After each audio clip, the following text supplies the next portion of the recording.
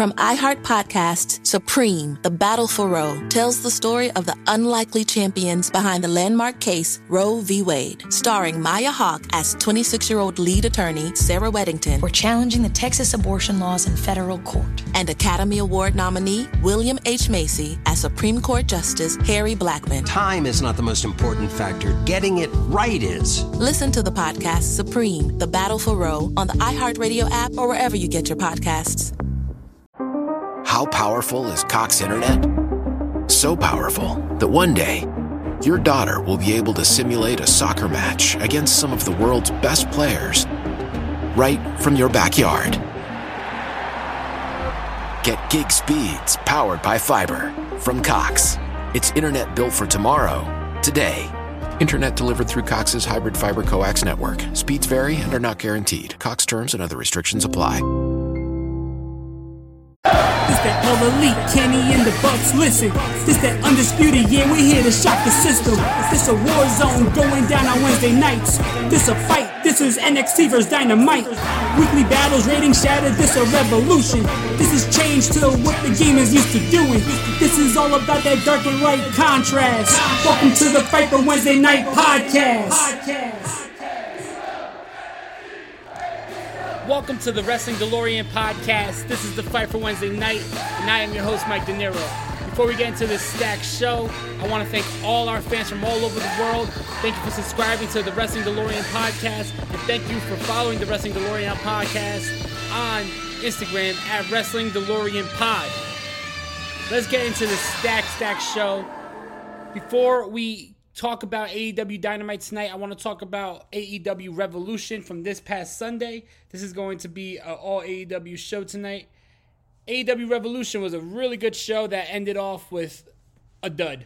You know, we wanted to end off with an explosion. We wanted to go off with a bang, but it ended off with a whimper. So AEW had a lot of making up to do tonight. But a lot of newsworthy shit coming out of AEW Revolution. We got the debut of Christian Cage. He's now in AEW. We got the Icon Sting getting his first win since 2015 in his first match since 2015 in a crazy-ass street fight cinematic matchup with Darby Allin versus Team Taz. We had Jon Moxley versus Kenny Omega in an exploding death match, which led to very little exploding and no death. We had Jon Moxley and Kenny Omega in a match. You already know by now what happened. The whole explosion, botch, the dud, the sparklers, the Gilbert moment of the night. It's sad that the efforts of Kenny Omega and Jon Moxley are going to be for nothing because everyone's just going to remember what happened after the match. And in my opinion, it was so stupid that it wasn't even needed. The match ended before the explosion. They could have saved that shit, or they could have called an audible in the ring, but whatever. I'm sure by now it's been talked to death. So I'm just going to get into tonight's episode of AEW Dynamite, which I called AEW's Redemption because AEW left Sunday the laughing stock of the wrestling industry. So they had a lot of making up to do tonight. So AEW Dynamite, it is March 10th, 2021. We start off the show with Rey Fenix versus Matt Jackson from the Young Bucks. This was a high-intensity, very fast-paced matchup. A lot of action, a lot of near falls, and just back and forth. These two guys have great chemistry. We've seen amazing matches with the Young Bucks and the Lucha Bros in the past. So you already knew that Matt Jackson and Phoenix were going to have a really good matchup here. I like that this was Matt Jackson's first singles match in God knows how long. Rey Fenix has really been an MVP on this show, so I like that he's getting a push because it is definitely earned. Really good matchup. Rey Fenix gets the victory. I gave this a 3.5 out of 5-star match. I really enjoyed this, and it was a great way to open up AEW Dynamite. Then we went to a promo from Eddie Kingston and Jon Moxley, which I was very interested in because I wanted to know how they were going to explain the whole explosion debauchery. And Eddie Kingston basically said that he passed out because he had flashbacks of when he was waiting for his court sentencing, and he was being told that he's going to go to Rikers, and all those flashbacks made him pass out. That's why he was lifeless in the ring. Jon Moxley said that Impact Wrestling must have paid for the bomb, which was hilarious because if you are keeping up with Impact, basically Tony Khan and Tony Schiavone show up on Impact Wrestling every week just talk about how they have no money and it's just a bunch of bullshit there. So I really like how they're adding that to this. Really cool.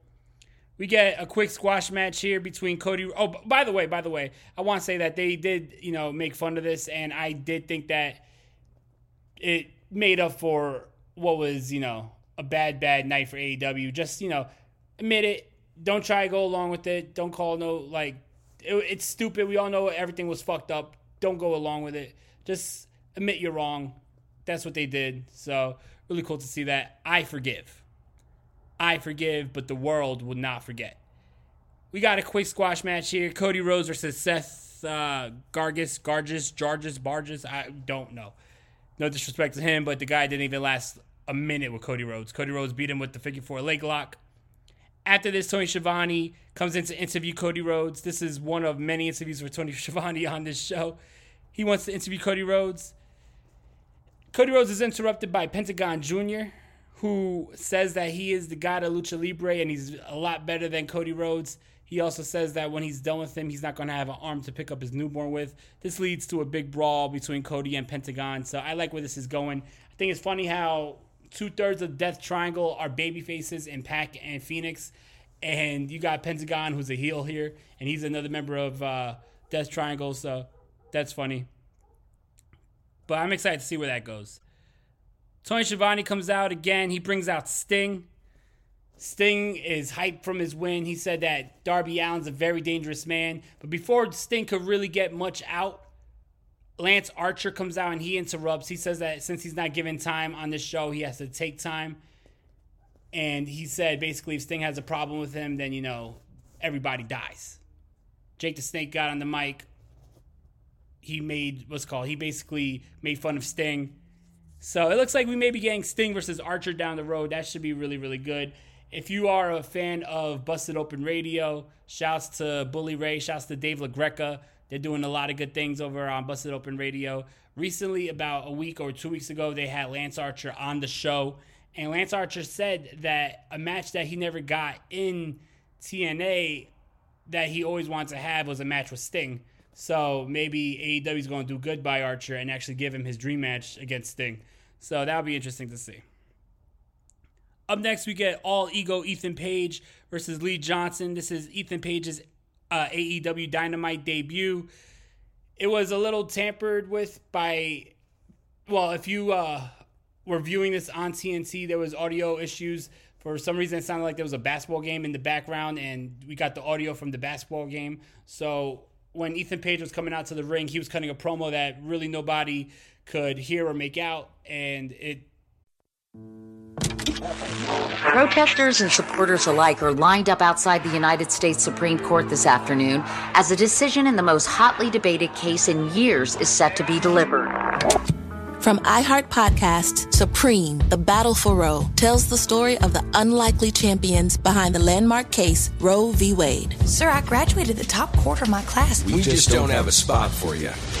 Starring Maya Hawke as 26-year-old lead attorney Sarah Weddington. We're challenging the Texas abortion laws in federal court. And Academy Award nominee William H. Macy as Supreme Court Justice Harry Blackmun. My chief qualification being, I'm uncontroversial. You know how we both ended up on the Supreme Court? Politics? Damn right. This may be the longest of shots, but it's also the last chance for a lot of women. Time is not the most important factor. Getting it right is. I'm trying to get you to stand for something, man.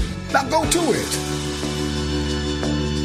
Listen to Supreme, The Battle for Roe on the iHeartRadio app, Apple Podcasts, or wherever you get your podcasts.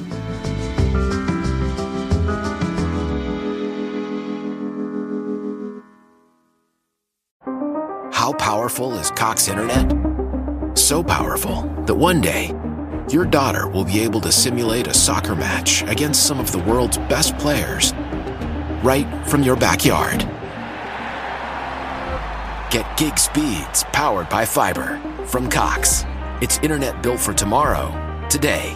Internet delivered through Cox's hybrid fiber coax network. Speeds vary and are not guaranteed. Cox terms and other restrictions apply. was a missed opportunity, I guess, because of technical difficulties. This guy's debut was pretty much ruined. So, yeah, all ego, Ethan Page wins the matchup. Tony Schiavone's out again. He wants to bring out Christian Cage. This was an amazing segment here. Instead of Christian Cage coming out, Kenny Omega comes out with the Good Brothers and Don Callis. Callis cuts a promo saying that they didn't want to kill Jon Moxley because then, they would have, Moxley would have won because then they wouldn't have no one to beat up, and basically just making more excuses on why the bomb didn't go off the way it was supposed to go off. And they made good by it. They definitely made good by it. This led to them making fun of Eddie Kingston, which leads to Eddie Kingston coming out. Moxley makes fun of him some more for passing out. He said he gets on the floor and basically, and this is a verbatim quote, asks Don Callis to 69 him, which Don Callis obliged with. This led to Eddie Kingston punching Kenny Omega, which leads to the Good Brothers and Callis jumping Eddie Kingston, which leads to Jon Moxley coming out and evening the odds, which leads to Christian Cage making his AEW Dynamite debut by coming out here, and he's just staring down Kenny Omega. Kenny Omega very disingenuously wants to shake hands with him. Christian Cage did not want to. Kenny Omega goes to throw a shot at Christian Cage. Christian Cage ducks it, tries to hit the unprettier, but Kenny Omega's pulled out the ring by Don Callis. Christian Cage holds up the AEW Championship. This was very, very, very good, very well done. And like I said, after this show so far, I'm already forgetting about the botch. I'm thinking about the great segments of this show so far. Next, we get 6 women trios action. It is the team of Nyla Jax. Whew. Nyla Rose, Britt Baker, and the Dynamite debut of Maki Ito versus Thunder Rosa, Shida, and Ryu Mizunami. The highlight of this match for me was at the beginning of the match before all the women can enter, while Maki Ito is on top of the stage basically performing a song for her entrance. There's a big brawl going on and the match starts. The music drops. She doesn't even realize it. She doesn't even care. She continues to perform for another 2 minutes during this matchup. But yeah, so this is going to lead to next week during the St. Patrick's Day Slam. We're going to get a lights out match between Britt Baker and Thunder Rosa. So I'm really excited for that because this has been a very intense feud.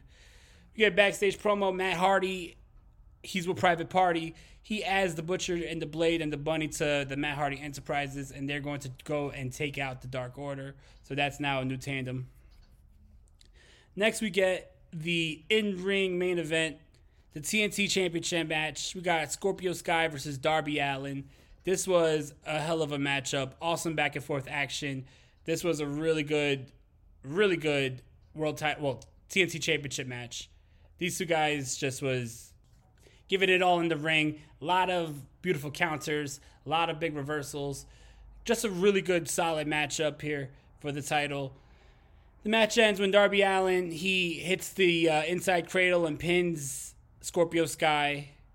After the match, Darby Allin goes to give Scorpio Sky some respect. And Scorpio Sky, he attacks Darby Allin, puts him in a heel hook, and walks off. Scorpio Sky is now full-blown heel. He attacks Darby Allin. But that was a really good matchup. That was the match of the night. I'm giving that a 3.5 out of 5. Next, we get the Inner Circle War Council. The whole Inner Circle's in the ring. Chris Jericho says that there needs to be changes. Maybe they'll add a member. Maybe they'll drop a member. This leads to Sammy Guevara returning to the show. He comes out. He tells Chris Jericho he knows he's pissed at him, but you got to check out this footage. And basically, Sammy Guevara set up a camera in the Inner Circle locker room earlier in the night. And there was footage of MJF basically saying to the rest of the Inner Circle without Chris Jericho, tonight's the night. It's time for them to take out Chris Jericho. So it looks like the Inner Circle is going to turn on Jericho. They make it look like they're about to jump Jericho, which leads to a swerve here, bro, where the Inner Circle then turns around, and now it is the whole entire Inner Circle as a united front, and they're about to attack MJF. This leads to MJF being fired from the Inner Circle, and Chris Jericho saying that they're going to have a good old-fashioned Inner Circle beatdown. Before, though, this really gets underway and they start beating down MJF, MJF starts pretending like he's crying, and then he says that he's been creating his own faction here. And I don't know if you guys remember, but back in the original days of the Fight for Wednesday Night, about a year and a half ago, I called this shit out. I said I would love to see a faction between MJF and the FTR, and we could make it like a new school version of the Four Horsemen, and that is exactly what we're getting here. Lights go out, lights go back on. We got FTR, we got Tully, we got Shawn Spears, and we got Wardlow. They're in the ring, and they attack the Inner Circle. This was just insane. A crazy, crazy brawl. They destroy the Inner Circle. They throw Chris Jericho off the stage, puts him through a table. This was just insane. I want to say that I love this. You got a real old school style faction here between between MJF, FTR, Shawn Spears, Wardlow, Tully Blanchard. This is just phenomenal. I love seeing this. Like I said, I called this shit a year and a half ago, and I'm so glad it's coming true. This was how you make up for what was a bad ending to a great pay-per-view. But this made up for it so much because this Dynamite was phenomenal. I really enjoyed this show. I gave this whole show a 4.5 out of 5. This was basically perfect.